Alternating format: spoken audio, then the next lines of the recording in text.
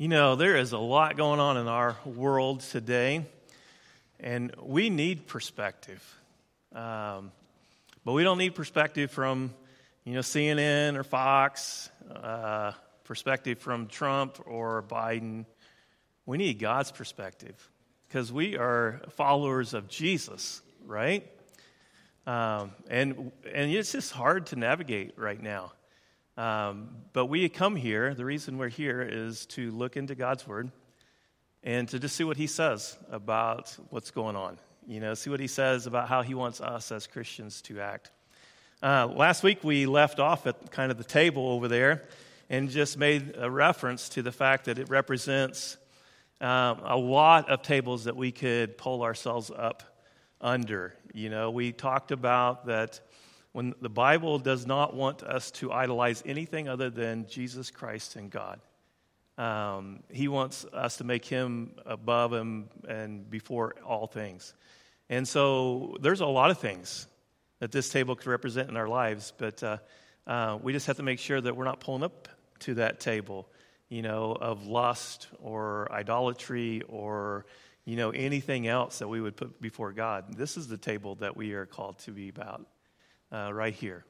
We started off, and I just want to give a holler to Misty and the kids for coming up and doing our background, finishing it out. But these are the icons that are just kind of remind us of our journey through this year, because our journey this year for Westside is recover the mission. Whose mission? God's mission. And so these icons will represent things as we go along, and it'll help us. But this is recovery. That's where we are right now. We're in this recovery mode. But I just want to remind you of where we're going, and this is reap mode all the way down here. This is the harvest, and that's where we want to be. And that's where we will go. God will take us there, but He's going to take us there in steps. Because we just have to get refocused. There has to be a recovery that takes place in our churches, in this church. There's some things that we have to just talk about and just acknowledge. As we were talking about, going into this, they're just realizing that there was a storm that was brewing, in 99, and a storm that came in 2020 in our world in a lot of different ways. But it really was a storm for the church. The storm has come, and it has just left a lot of destruction and debris. And the church, the church of Jesus Christ, has got to just realize that it's time to pick up the debris. And a lot of, when storms come, a lot of that debris has a place, and it's called the trash. It's called the heaping pile, the burn pile, or whatever you want to call it. But there's just a lot of stuff that we just have to realize that that's where it goes. The attitude or behavior or whatever it is that should not have been, it just goes there. Now, in any storm, just like we've also talked about, because I've went out to, and some of you went out there with me to Greensburg when they had their tornado, and some of you have gone with me over to Joplin when they had their tornado, and what you realize is that when you're helping people pick up debris, most of it is trash, but there are some things, there's like gems, right? There are things there that you can't replace, and things like that are just heirlooms. Where did that ring go? I just want to find that ring. That's all they're worried about. Or those pictures. Where are those pictures? Because they can't be replaced. They don't have those on flash drives back then. And so there's things that are important, and you realize. And I think the church just has to realize that there's things that God wants us to recover. Things that He wants us, through recovery, there's debris that He wants us to throw away, but there's also things that He wants us to cling to and realize that how important they are to us as followers of Jesus Christ. And so we are in the midst of this journey. I owe everything to God. I literally owe Him everything. He has done everything for me. And I'm not saying that because I'm in church. I'm not saying that because I'm a preacher and preachers are supposed to say that kind of stuff. I'm saying it just because He deserves me to say that. He has given me everything. If I were to make a list and really just get super serious about who has done the most for me, Mike Elrod, it would be God for sure. He has given me everything. He has given me hope. Let me tell you, if it wasn't for God, I would be like that guy out on a raft in the middle of an ocean, just being tossed to and fro, from the wind and the waves, and I wouldn't know how would I know where to go? And how would I even get there if I knew where to go? I'd just be lost. And that's the way it is. If it wasn't for Jesus Christ, if it wasn't for God in my life, I would be like that person. Just tossed by the worldly desires and the waves of pressure and pleasures and things like that. And I would just be drifting along, just wondering, and every day it would just be a little bit harder on me and take me a little further down the road of death, right? If it wasn't, I owe God everything. I owe him everything. When you owe somebody so much, there's always going to be an opportunity in your life to show them how much you appreciate them. Always. And I just believe that 2021 is the opportunity for the church to show God how much they truly appreciate them, how much they truly owe him. For them to just really look at how valuable God is and to let the world and let people around them know that. I passed out a paper there in front of you. We're going to have a test. You're going to take a test. I get to finally be the instructor given the test, which doesn't happen very often. But the test is not my test. This is a test from the Holy Spirit to you. So the Holy Spirit is actually the one giving the test. You're the one taking the test. Just 3 simple answers, 1 question, right? And all it says there is 3 things that the Holy Spirit is encouraging you to give up for the sake of the kingdom of God. Remember, because the whole thing is you're going to be given opportunities.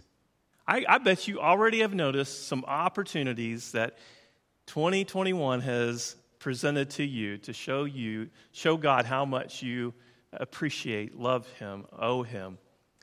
What would you give up? 3 things that the Holy Spirit he's already urging you. I just have to believe that he's working in your life, y'all, like he is working in mine. And he's urged me several things already. A few things I gave up this week, actually. But what is he urging you? See, today you get to do the message, right? I'm glad we got plenty of mics around here, but you get to give the message. And it has to start with you answering those questions. So write down your 3 things. And some of you are like, I'm starting to perspire, Mike. You're making me nervous. Just preach. Just preach. I just want to come and hear you preach. I don't want to come and take a test. Some of you online are like, didn't go even get your pencil and paper, did you? Because you just have like, I'm not going to do it. I'm not going to take that test. I hated tests. Literally hated them in school. And one of the reasons I hate them is because I was terrible at them. I was never good at test taking. The biggest reason I wasn't good at test taking, I'm sure there was other reasons, but the biggest reason I wasn't good at test taking is because I didn't want to study. Why do they give tests? We have so many teachers in this building, in our fellowship. Why do you teachers give tests? Doesn't it encourage them to study, encourage them to pay attention, encourage them to focus a little bit? Like if they didn't get it the first time, maybe when they go home and study for the test, it'll start kind of making sense to them. They'll start kind of getting drifted. Even if they flunk, at least it lets them know that, man, you're not paying attention. Or unless as a teacher, maybe I need to instruct them some more. Either way, do you think that God tests us? I told you that this test is from the Holy Spirit.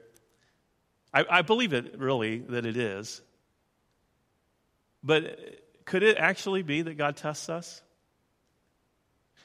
The scripture that we're going to look at today is 1 Peter chapter 4, if you want to turn there, 1 Peter chapter 4.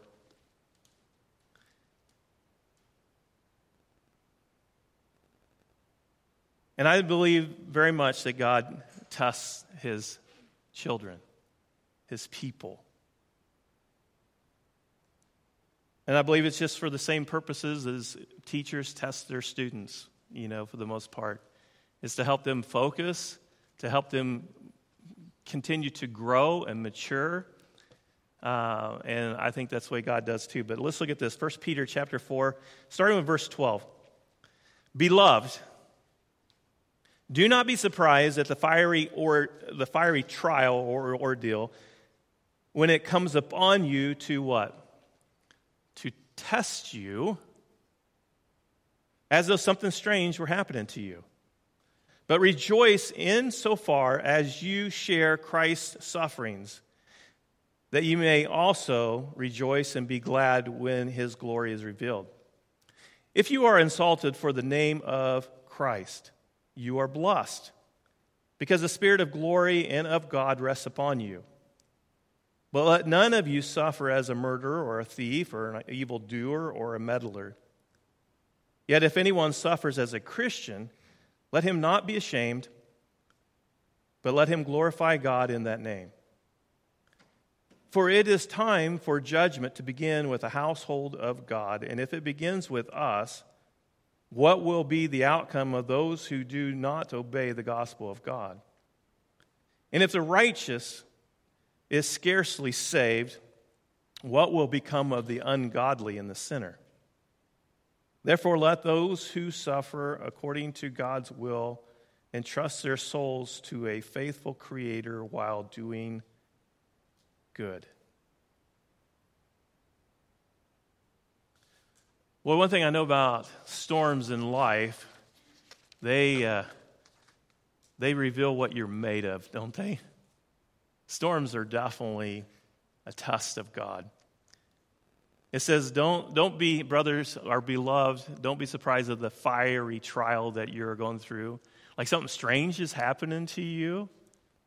Don't you know, his whole point in there is, don't you know that God uses those fiery ordeals, those trials, those storms? They did not come from God necessarily, right? Persecution can come from other people. Well, God is going to use it to test you. He's going to see it as an opportunity, as an instructor, to see where you are, help you see where you are, to reveal that so that you can make some changes, that you can mature and you can grow and just continue to increase.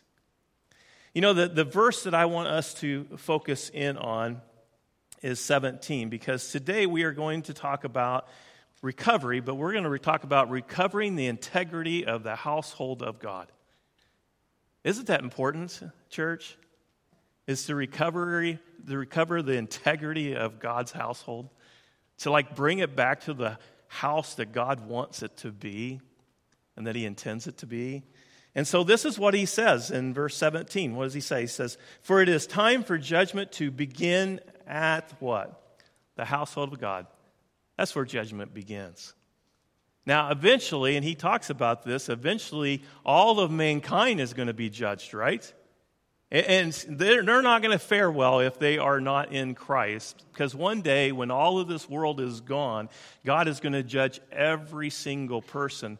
But until that day when we leave this earth and everyone is judged, judgment begins here at the church. This is important to God, that we are judged first, that we are judged now, in a sense, about, that, and there's a reason for that, and we're going to get to that. But church, we got to learn to fight well. We can't be fighting like pagans and think that pleases God. We can't be fighting like worldly people, how people in the world fight. We can't do that, because that's not how God taught us to fight. Don't you want to be, at the end of your life, be able to say the same words that Paul says here in 2 Timothy chapter 4, "I have fought the good fight, I have finished the race, I have kept the faith." Henceforth there is laid up for me the crown of righteousness, which the Lord, the righteous judge, will award to me on that day. Don't you want those to be your words? That you fought well? Not that you fought like evil people, pagan people, non-Christian people, however, whatever word you want, adjective you want to use. But don't you want to be known as somebody who fought the way that Jesus Christ taught you to fight? We have not been doing so well in 2020 anyway. I think in 2021 is going to be our year. It's going to be our opportunity. Remember, any time that you owe somebody something so much, there's going to be an opportunity eventually that will come up to give you the opportunity to show them how much you owe them, how much you love them, how much you need them. And I think 2020 is going to be our year. But it has to start. It starts with the church. And I have no doubt that there's people that would say, Mike, what do you expect us to do? You want us just to sit on our thumbs, just twirl our thumbs? You just don't want us to do anything. Is that what you're trying to say? No. It's not what I'm trying to say at all. I'm just trying to say that we got to learn to fight well. I'm not saying don't fight, right?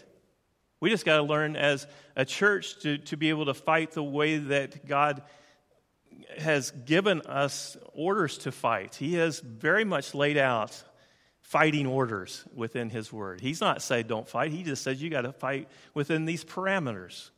And you can't step out of these parameters. You got to fight with this way, or you will end up making us look bad. Meaning make the church look bad, but mostly meaning make your Father in heaven, Jesus, look bad.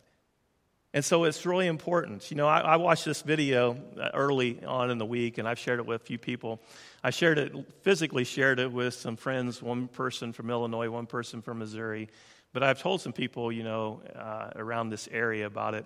I found it on Reddit, and it was just interesting to me because it was just somebody that put together all of I don't know all, but several snippets from people's phones that were in the Capitol, the riot thing that went on. And I just found it interesting. It was kind of lengthy, but most of it was taken within the chambers there, the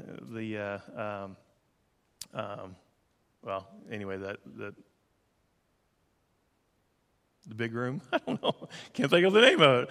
Okay, but anyway, so it was taken in there, and what was interesting to me is that just how it captured a whole different mood, obviously, than the media is going to capture for you. It had all the same little snippets that they took, but they took these little snippets out, and then they tried to make you think that it was, people that were going to assassinate and kill, and that was their agenda and all this. But then they used these things. Well, if you watched it all through, you wouldn't have gotten that at all. I mean, if you saw the whole thing, what you would have gotten is that these people were super upset, right? And they were out to try to prove how upset that they were.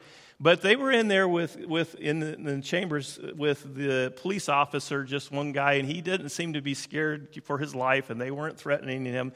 And he was talking to him like, guys, hey, this is sacred place right here, right? And he was just trying to encourage them to move on. You guys, let's just don't hang out here and stuff like that. And they were just taking pictures of stuff and things like this. But in the midst of this, all the way walking through everything, you just heard the F-bomb being dropped everywhere. You heard a lot of other really bad words. You heard a lot of patriotism, being screamed and hollered. And you heard Jesus' name being tossed around everywhere too. In the midst of this, and some of them were talking each other down. Like they were up there by, the chair that Pence sits in, and they were saying, hey, man, that's Pence's chair. Just, leave alone and let's be respectful. They're saying this to themselves, right? And finally, the police officers said, hey, we got to go. And so they were all kind of agreeing to that somewhat. And then somebody has this bright idea. He says, we need to pray. We need to pray. And so all of a sudden they came up on the stage there around the chair. the guy with the horns, the crazy guy that was dressed up, in costume and stuff, he was in the midst of that, and somebody offered up a prayer in Jesus' name, and then he took off his horns and bald-headed guy, and he began to pray, and he just had kind of a lengthy little prayer. It was just, God, thank you for letting us be a beacon of light, and just, I really kind of think that prayer could almost been offered in most churches throughout the nation. It just felt like he was saying it sincerely, and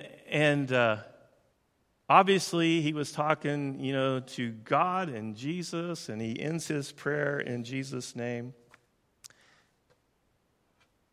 And I was just curious about what other people, that's the reason I sent it to some people that I wanted to see it, just curious what they thought about it. But when I watched it, I was sick to my stomach. I wasn't encouraged by it. I just God, how is it that we got to a place that we think that this kind of behavior is within your boundaries? Like, this is how you want your church to behave, your people who are claiming to be followers of you. This is how you want them to behave. How did we get to this place? The church has cried fake news more than any group that I know. But I'm just going to tell you, church,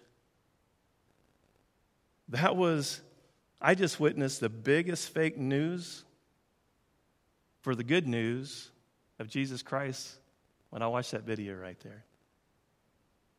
It's fake news of the good news. Jesus has called us to be followers of him.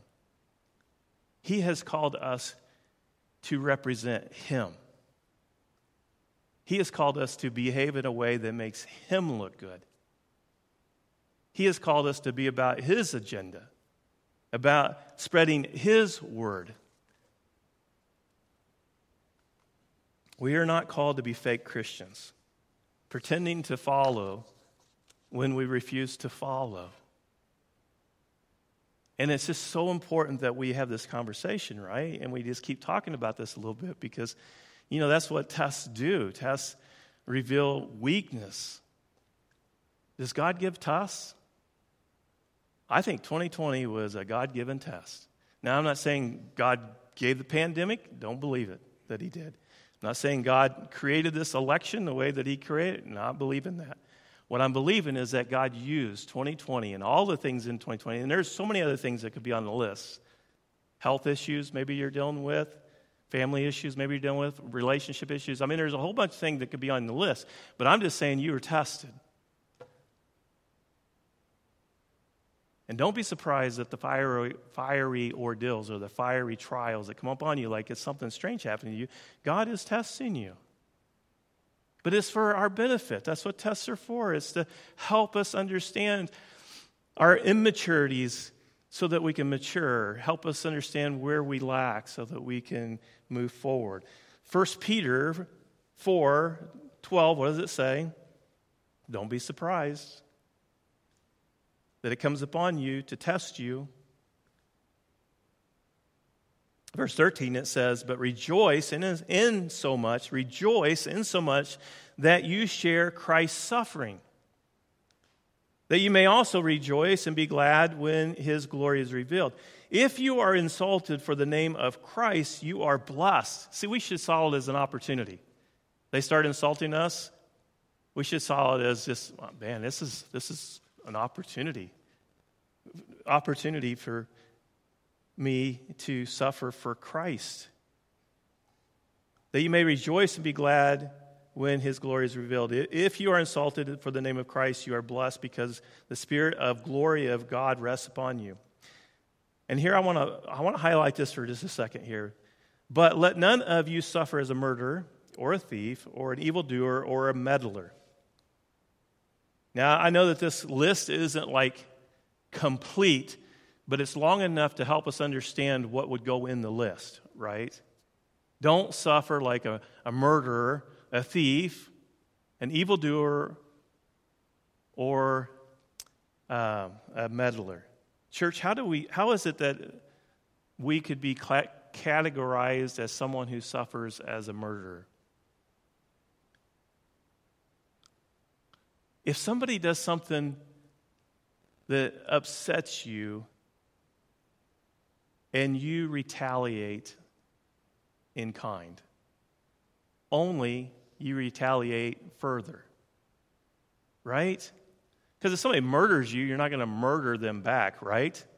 No, that doesn't happen. But if somebody hurts you and you go to hurt them back, but you take it even further, you could become a murderer, right? And I think that that's how you end up suffering as a murderer. If somebody hurts you, I'm going to get even, but I'm going to get even more so. You retaliate to another level. I can't help but think that you saw the riots, right, that all of us were upset about, hitting the monuments and things, and we were just, oh my goodness, that was just so frustrating. And what do? Well, let's get them back, but let's go a little further. Is that what we did? I mean, that would be silly. That's what some people did. But we just have to be careful that we're not even retaliating in that kind of way. How does it that thieves, how do you suffer as a thief? It's when somebody attacks you and then you go take something of theirs that doesn't belong to you. You know, the whole thing I'm trying to get across here is just that you don't have permission to retaliate in that way. You don't. God has not given you permission. God is saying things like this: vengeance is mine, I will repay, saith the Lord. That's what he says. Not, vengeance is mine, let's go let them have it. He doesn't include you in that. It's not your job. And I want us to go to Romans chapter 12 quickly, because I think that this will help us understand a little bit more our parameters that God has laid out for us. And also emphasize again just his part and not our part that he plays. But Romans chapter 12, and if I had time, we would read further. So maybe you go back further than 12 and read a little more of that. But this is what it says. Romans 12, verse 17, it says, repay no one evil for evil, but give thought to do what is honorable in the sight of all. Now just let that sink in just for a moment. What does that mean, to give thought to do what is honorable in the sight of all? That means on both sides, right? What's honorable for everyone. If possible, as far as it depends on you, live peacefully with all. That's what we get to do. As it depends on you, you take responsibility of you for a moment here. And your job as a follower of Jesus Christ, as a representative of Jesus Christ, is to live peacefully with all people. Verse 19, he says, beloved, never avenge yourself, but leave it to the wrath of God, for it is written, vengeance is mine, I will repay, says the Lord. To the contrary, if your enemy is hungry, feed him. If he is thirsty, give him something to drink. For by doing so, you will heap burning coals on his head. Do not overcome evil, but overcome evil with good. And that's what we need to do. See, there's evil in the world, and we all know it, and this evil is against us. We all know that. But we don't overcome evil by giving evil. We overcome evil by doing good. Do not let your suffer, but let none of you suffer as a murderer, a thief, an evildoer, a meddler. Don't act morally wrong in anything that you do. Don't take matters into your own hands. God says don't do that. I will take care of repaying. So what is your job? Verse 16, it says, Yet if anyone suffers as a Christian, let him not be ashamed, but let him glorify God in that name. Because that's our job, is to glorify God. Isn't it? It's to bring glory to God. It's to not do anything shameful that he would be ashamed that we have done. He wants us to do it honorably, which means we live peacefully with all, that we just as he was pointing out here. That's our boundaries. If anyone brings suffering, then we can only behave within a certain parameter of how we're going to respond to that. Now, oftentimes our initial response to when people give evil to us or do us harm or say bad things to us or any such thing, our initial response is what? Well, usually it's shock, like, I can't believe you just did that. But then it's usually followed up with anger or retaliation or something, right? And I just want you to know that that's not only is that not how we are supposed to respond, but if we started viewing the world as a classroom and God is the instructor and that God is going to test us, he's going to have this, when this evil comes up against us, he's going to use that as an opportunity to deepen us, to be more like Jesus, to lead us a little further in our maturity. If we started seeing it like this, then we would be more apt to respond the way we ought to respond. Oh, God's testing me. Well, I'm gonna do well on this test because I know how I am to act. I am to act not evil with evil, but I'm to act evil with good. I'm supposed to treat them well. And by doing that, I actually accomplished something. I just heaped a whole bunch of coals on their head. They're just like, I can't believe, why would you treat me like this? And they start looking at Jesus and realize that they do that because of God, because of Jesus, not because of the evil I've done on them. And it makes God look good. It makes them really actually want to seek and look into this God that his followers would behave like this. So Peter kind of tells us in this passage, he just kind of reminds us as we face trials, just the opportunities that are here within these trials. And there's just three things I want to just point out real quick. There's three opportunities that 2020, we should see that 2020 has brought to the surface. We should have applied them. We didn't. But now we're in God's Word looking, aren't we? Looking for instruction. We're going to be more ready for the next time. Because we weren't very studious, obviously. Maybe we knew, but we didn't know. But we're going to be better at this next time. And here's three opportunities we have when trials come our way. When the enemy comes to get us, when the enemy comes to poke us, this is what we're going to do. We're going to see it as an opportunity to share in his sufferings. That's what it says, isn't it? It says, rejoice in so far as you share Christ's sufferings. Rejoice. I want you to see when the enemy is against you, see it as an opportunity to suffer like Christ suffered. Is that what Jesus did? When they came against him, did he pull out the swords? No, he did not retaliate, is what the Bible tells us. He could have. He could have just zapped them. You're dead. You're dead. Turn them into something. I don't know. He didn't do it. And yet, not only did he not do it, he instructed us not to as well. And so we have to see it as an opportunity for us to suffer. Suffering for someone that we deem worthy ends up becoming a joy, doesn't it? My kids, if they ask me, they say, Dad, I need your help. I need you. Can you come and do this? I need you. I will try to drop everything to go do that. If they need me to fix something and it's a serious deal, I will drop everything and go help them try to fix that if I have the ability to fix that.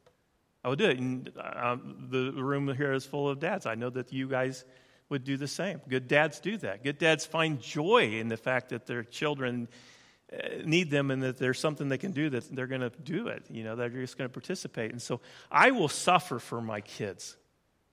Why? Because I find them worthy of my suffering.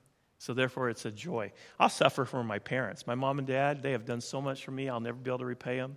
And the older I get, the more I know that they've done for me, which is really encouraging when you're a dad, too, that maybe they'll get old enough that they actually appreciate, you know what I mean? But I definitely am there. And I would do anything for my parents. If they need me, and if I can do it, I would be there. And I'd find it a joy to suffer for them. I would suffer for Jesus Christ. I would find it a joy to suffer for him. And I have opportunities to do that.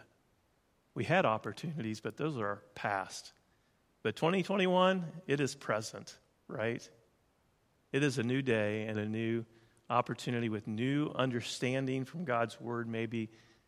But now I find it a joy to suffer for him. Here's another thing. So it's an opportunity to share in his sufferings. It's also an opportunity to make God look good to sinners. And that's what God is wanting us. That's like our task. God has his task, which is to save sinners and to judge everyone, including people who are in Christ and people that are in Christ. But we have a job too, and our job is just to make him look good. You can't make him look good doing things on your own terms and your own way. He has told you how to behave in a way to make him look good. And it's tough because it means that I have to put aside my desires, my intentions, what I want and how I want it done. But we have an opportunity, and so when suffering comes, just know that. When somebody does you bad, how do they want you to react? I want you to think about this for a minute. You can probably think about this in your marriage, right? If your wife or your husband does something unkind to you, they might not tell you, but how would they want you to act? Would they want you to act all loving and just, good and gracious? No, I can tell you how they want you to act. If they do mean, they want you to act mean back. That makes it them justified that they did mean to you in the first place, right? And that's not how we are to respond. We make God look good by when they do evil to us, that we return it in kind and good. And that makes God look good. Opportunity is also an opportunity to have God pleased with you. Do you want God pleased with you? Yeah, me too. And that's what the scripture says here. It says, if you are insulted for the name of Christ, you are blessed because the Spirit of glory in God rests upon you. That's what I want. I want the Spirit of God to rest upon me. And he will if we respond the way that we are instructed to respond. So this week, Lori was reading to me from Facebook, and so I don't know.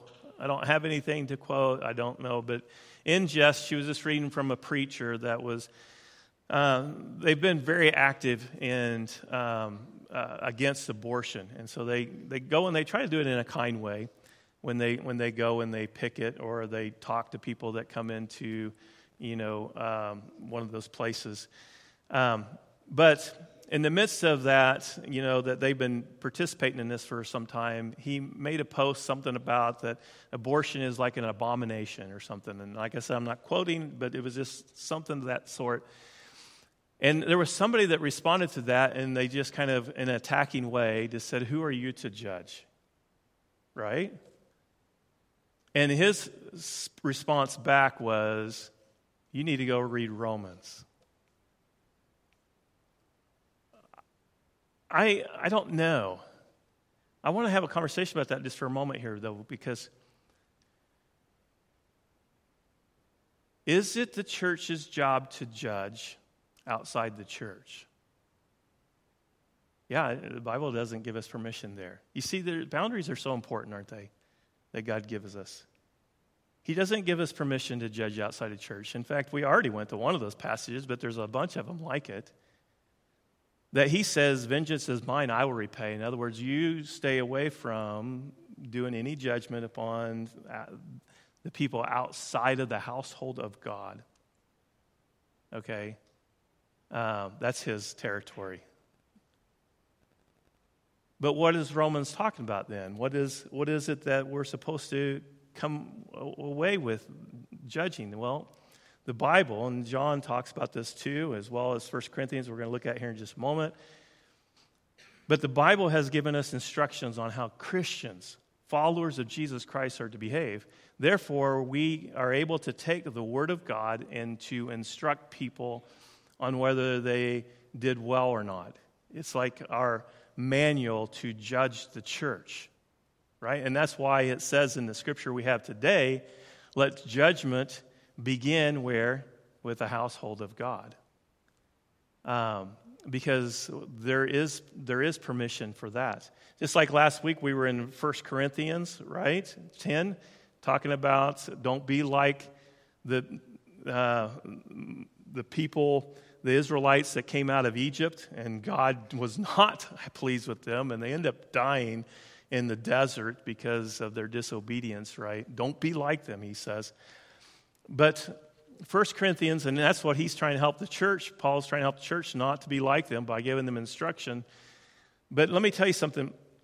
In 1 Corinthians chapter 5, we talked about this a little bit last week, but he says your boasting is not good. He's talking about here in 1 Corinthians 5 that there was somebody who had this sexual sin in the church. Everybody knew about it, and everybody was just overlooking it. Not only overlooking it, they were like boasting that they had somebody in their congregation, that they were being just so loving and gracious and, we just love them in Jesus kind of thing. And Paul is just like, man, you're making God look really bad. Because you're telling people out there in the world that they shouldn't behave that way. And that it's like God says don't behave this way, but then you are behaving this way. And so he tells them to cast the guy out of the church. If he's going to behave this way, then give him to just help him understand that he is not behaving like a Christian, and therefore he's not welcome here. There's judgment, right, within the church. And he also says that also helps the church not look bad. But so that's what's going on, and this is what's leading up to this right here, because this is in that passage of Scripture. And it says in verse 6, it says, your boasting is not good. Do you not know that a little leaven leavens the whole lump? In other words, you behave like that and you let that happen, you continue to let that happen, it's going to work its way all the way through. For you know it, everybody will think that this kind of behavior is okay. And boy, let me tell you, there's a lot of leaven that has been leavened throughout the whole church and in a global way. I don't know, United States way anyway. Sometimes you go to Haiti and people like that, and they're just like, I can't believe how you guys behave. But yeah, we tend to think that maybe it's okay to have sex outside of marriage, live together before you're married and things like this, and we just kind of ignore it and that. But don't we know that eventually we'll end up thinking that it's okay, and it'll just work its way all the way through? Anyway, he says, cleanse out the old leaven that you may be a new lump as you really are unleavened. We're unleavened. Meaning that we're supposed to be pure. We're supposed to be without. And he says, let us therefore celebrate the festival, not with the old leaven, but with leaven, not with the old leaven, the leaven of malice and evil, but with the unleavened bread of sincerity and truth. I wrote to you in a letter not to associate with sexually immoral people. Why would Paul not want us to associate with sexually immoral people? Anyway, let's just bring some clarity to this, because he's not put everybody in this lump, right? He says, not at all meaning the sexual immoral of this world or the greedy or the swindlers or idolaters, since then you would need to get out of the world if you didn't associate with them. In other words, he's just talking about people in the church, isn't he? If somebody is in your church and behaving this way, quit associating with them. Because they need to understand for their sake that Christians don't behave this way, and for the sake of Jesus Christ so he looks good. And so he's wanting us to draw some lines here. And he says, but now I am writing to you not to associate with anyone who bears the name brother if he is guilty of sexual immorality or greed. Now here's the reason I want to bring it here too, is that the list is not just sexual sin. The list is any behavior that is not permissible by God to be in the Christian's life. But I am writing to you not to associate with anyone who bears the name brother who is guilty of sexual immorality or greed or idolatry, idolater, rivaler, drunkard, swindler, not to even eat with such a one. For what I have to do with judging others, is it not those inside the church whom you are to judge? God judges those outside. Purge the evil person from among you. Let me tell you something. All I'm trying to help us understand is we need to start separating ourselves from some behavior that has happened in our world. I am not going to associate myself with people who storm anything with anger and malice and behave unchristlike, and yet say a prayer in Jesus' name and me think that those are my brothers? No. They're not making Jesus look good at all, their behavior. And it's time for me to disassociate myself a little bit, to pull back a little bit from that kind of behavior. Verse 17, for it is time for judgment to begin in the household of God. Now, I know that we are all frustrated with what has happened in our country and things around us. And I'm not ever indicated by any means that we shouldn't do something. But whatever that something is, it has to be within God's parameters to make sure he looks good, to make sure we hold our integrity as a church.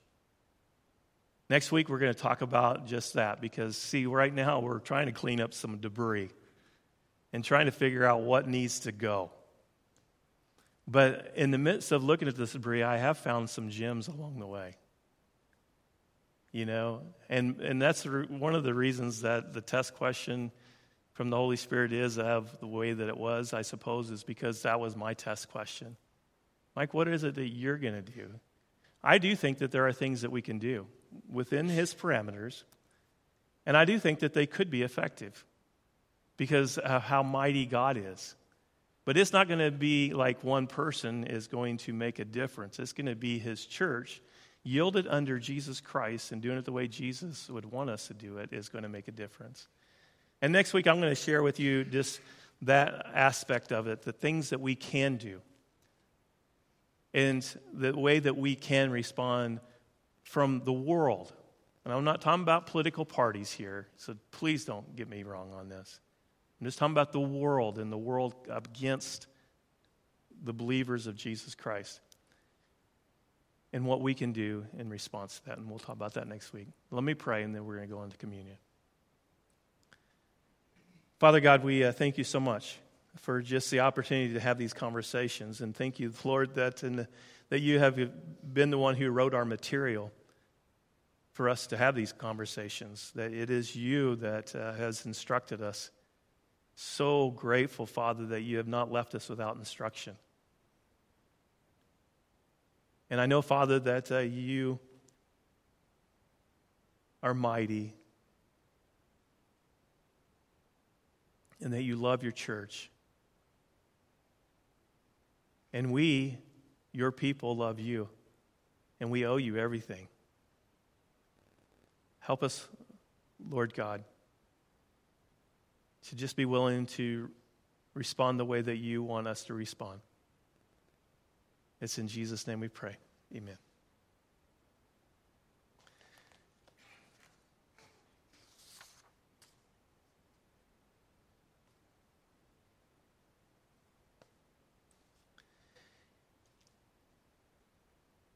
You know, that video that I was telling you about, and those who stormed the Capitol, they did that because they were just frustrated, upset. They're not bad people, not the way that the media would want you to believe. I know there were some. I mean, I do believe that there were some that had really evil intentions. But I'm just talking about the mass majority of them, and I know that you guys know this, that they weren't bad people, but they were willing to make a sacrifice for what they believed. They were willing to make, and probably a bigger sacrifice than they really thought. I mean, some of these people are going to be against charges, and I guarantee it won't be just like, trespassing or vandalism. It's going to be more like some of them are going to try to push for tyranny and terrorists and stuff, who knows. But I just wanted to point out that these are people that were good people. They were sacrificed for what they believed. But it was the wrong kind of sacrifice for the Christian. Wrong kind of sacrifice for the Christian. It wasn't within their God-given rights. And I'm not saying it wasn't within their God-given rights as if it wasn't within the Constitution. Because a lot of times when we use that word God-given rights, we are referring to the Constitution of the United States or something, right? So what I'm talking about is it wasn't within their boundaries of what God instructed his followers to do. They didn't have the right to behave like that. And so they sacrificed, but they sacrificed in vain. Like, it didn't really accomplish what they were really wanting it to accomplish. And it's not anytime we do it outside of our God-given rights, it's not going to accomplish what we want it to accomplish. God's not going to bless that. God's not going to multiply on that. He's not going to bless in our own lives or the people around us. But we can sacrifice within our boundaries. And again, we're going to talk about that next week. But it just got me thinking about communion, because the table represents change. That's what it represents. It changed the world. Jesus Christ literally changed the world. And I want you to think just for a moment about how he changed the world. Did he riot? Did he do anything? Did he say, grab the sword? Peter grabbed the sword, but he told him to put it back, right? And he even put the ear back on after he cut the guy's ear off. But Jesus wouldn't ever allow that kind of thing. He didn't do that thing. He didn't retaliate, but he changed the world.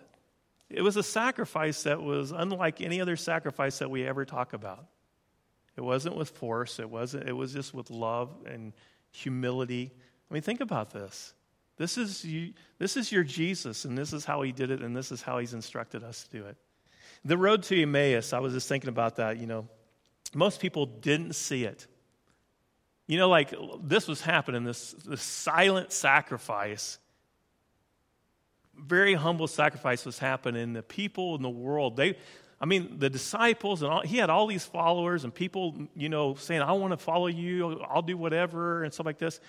But then when he just laid down his life, just humbly laid it down, they were dumbfounded. They were just like, you got to be kidding me.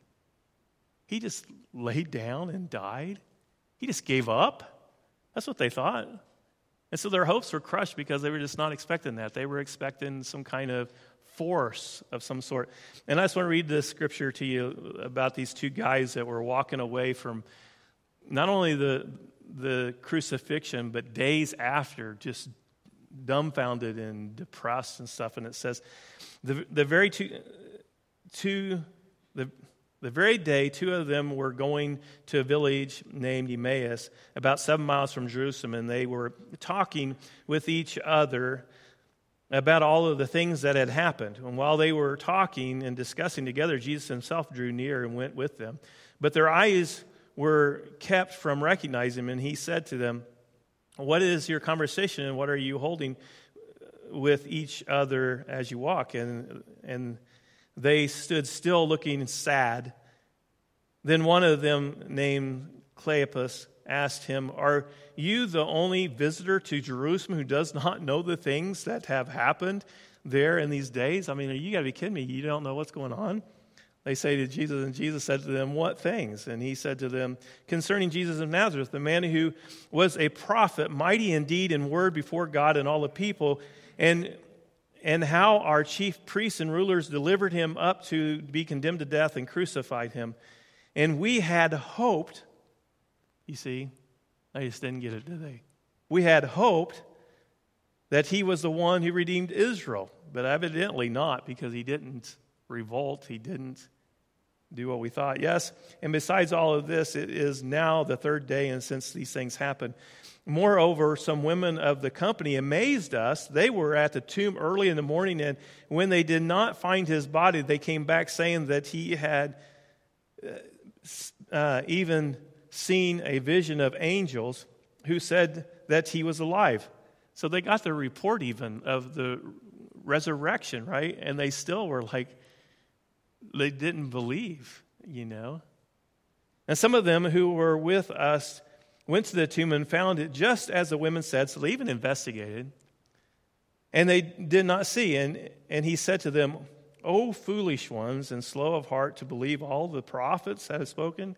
You're so slow to not, I mean, you're failing the test here, guys. Didn't they tell you all about this in the Old Testament? It's happening before your eyes and you're still downcast.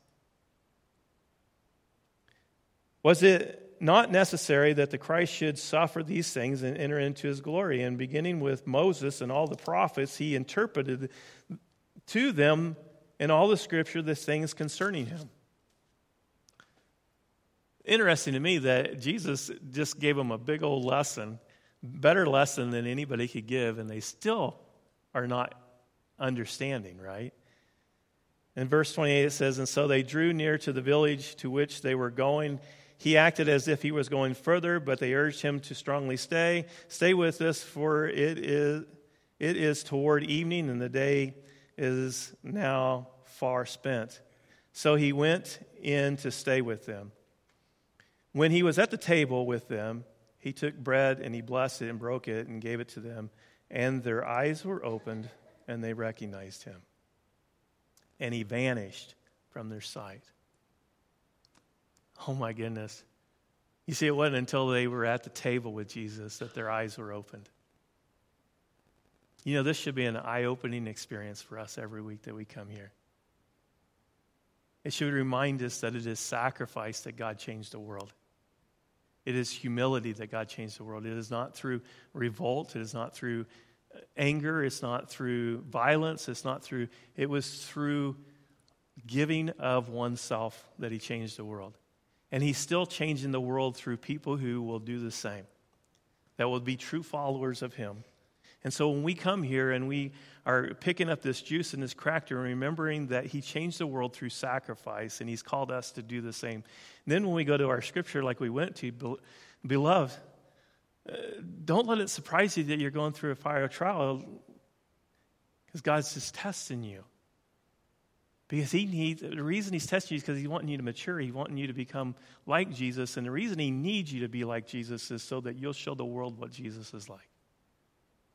And so every time we partake of this, we should be humbling ourselves, walking out of this room, trying to find a way to sacrifice our rights and do it the way that Jesus would want us to do it. And it's through love and humility and giving of oneself. Let me pray. Father God, as we partake of this juice and this emblem, Father, that represents you, help us, Father, to humble ourselves before you. Father, may you be pleased today as you have tested us. And you have made it to where all of us were the ones who given the message, because the audience for which we are given our message today is the audience of one. It is you. And so, Father, may you just encourage us to finish our message, to write down the things that the Holy Spirit is encouraging us to sacrifice today at your altar. Lead us, Father.